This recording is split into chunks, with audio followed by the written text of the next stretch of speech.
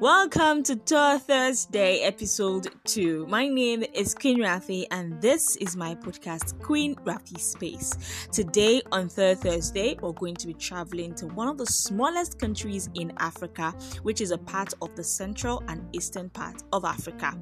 This is a country that I've always wanted to visit, and I definitely have it on my bucket list. They have been in the news lately for a lot of positive development, and I just cannot wait to get into it.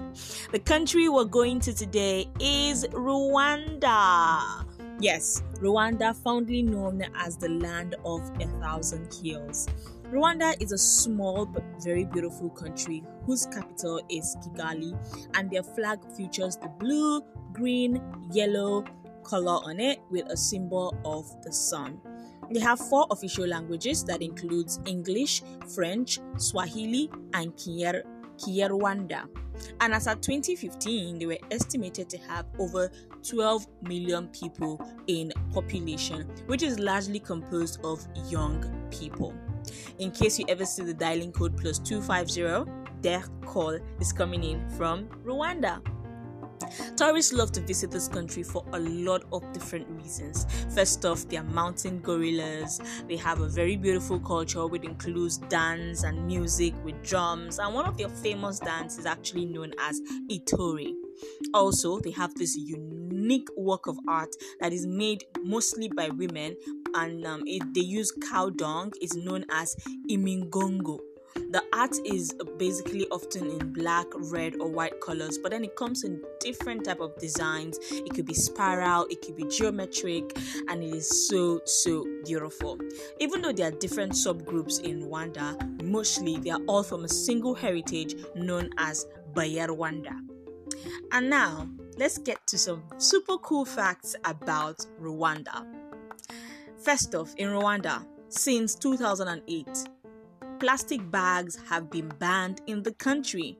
Yes, because plastic bags are not degradable.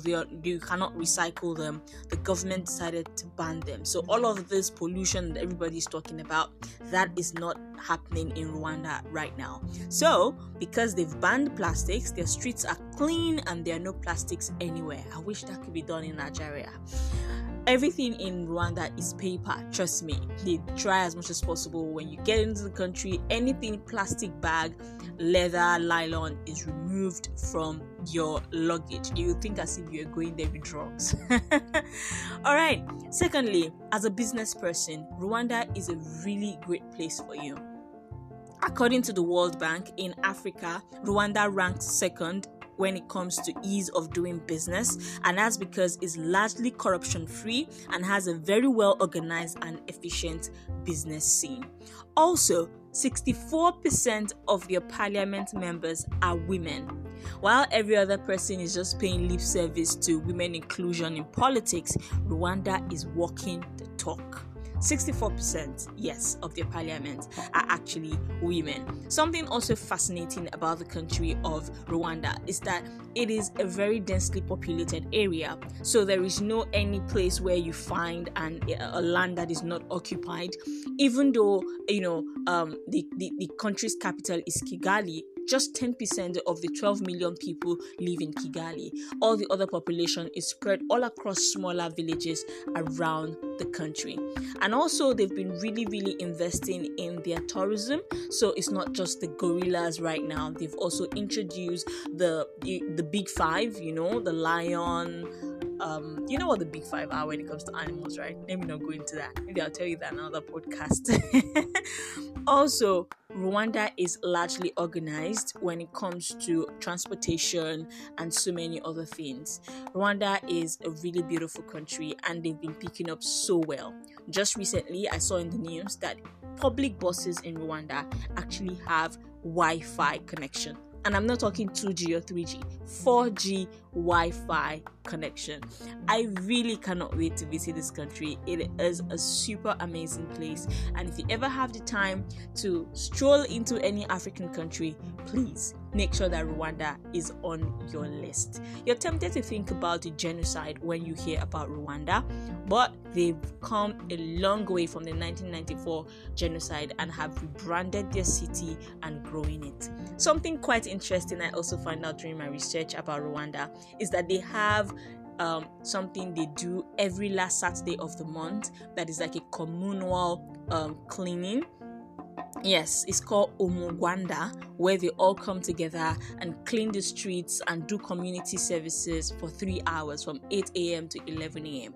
And this was something that was introduced right after the genocide to bring the community together and just have that communal spirit, talk together and see everybody as one. And since the genocide also, they've decided there are no longer going to be any ethnic divisions, so everybody is known as a Rwandan. There's no Hutsi or Tutsi there. Everybody is now known as a Rwandan, and I just cannot wait to visit this country. It is so beautiful, and researching about it just brought a big smile to my face. So that's it for it for Tour Thursday. Hopefully you enjoyed us visiting the country of Rwanda, and you yourself will take our time to visit either via the internet or in real life.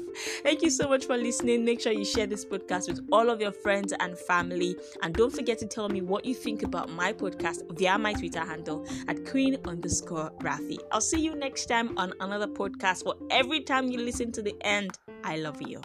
Thanks for listening.